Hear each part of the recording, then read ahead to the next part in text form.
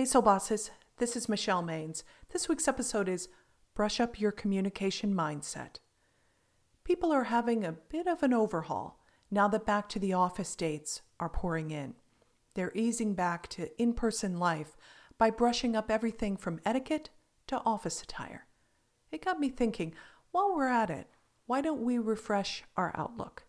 Retooling your closet will take all day, but it only takes a minute to change your mind.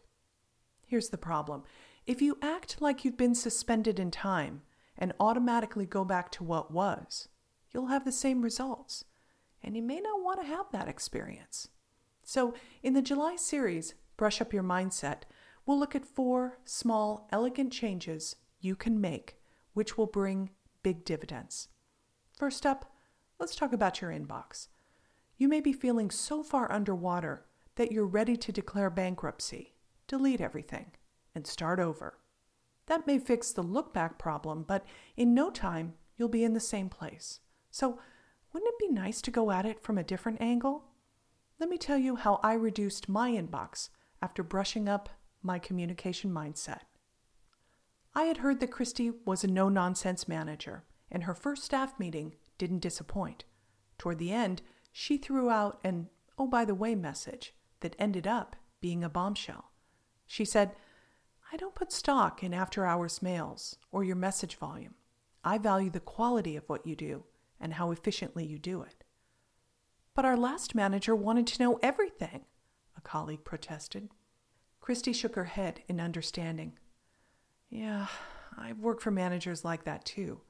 But working around the clock is just a fast track to burning people out. And I don't want that." She smiled and closed her laptop.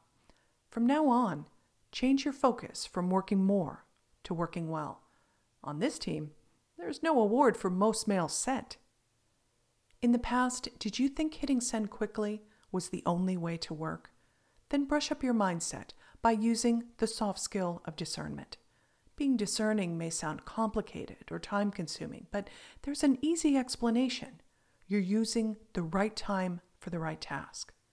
Think of it this way. How many times did you rush to hit send and then either had another thought or an even better way to say something 10 minutes later? So you spent more cycles texting, piling onto the chat, or doing both for good measure. And let's be real.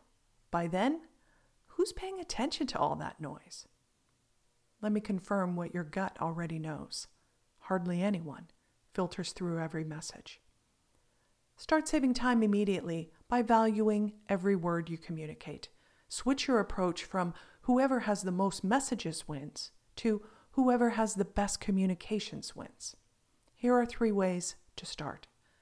Make it fast by taking 30 seconds to declare, "I easily communicate with insight and clarity. Quality is more important than speed." Make it deep by taking 30 minutes to think through a project where communications blew up. How could you avoid that situation going forward? And make it real by experimenting with working well instead of working more this week. To be fair, some situations need the Holy Trinity response of email, chat, text.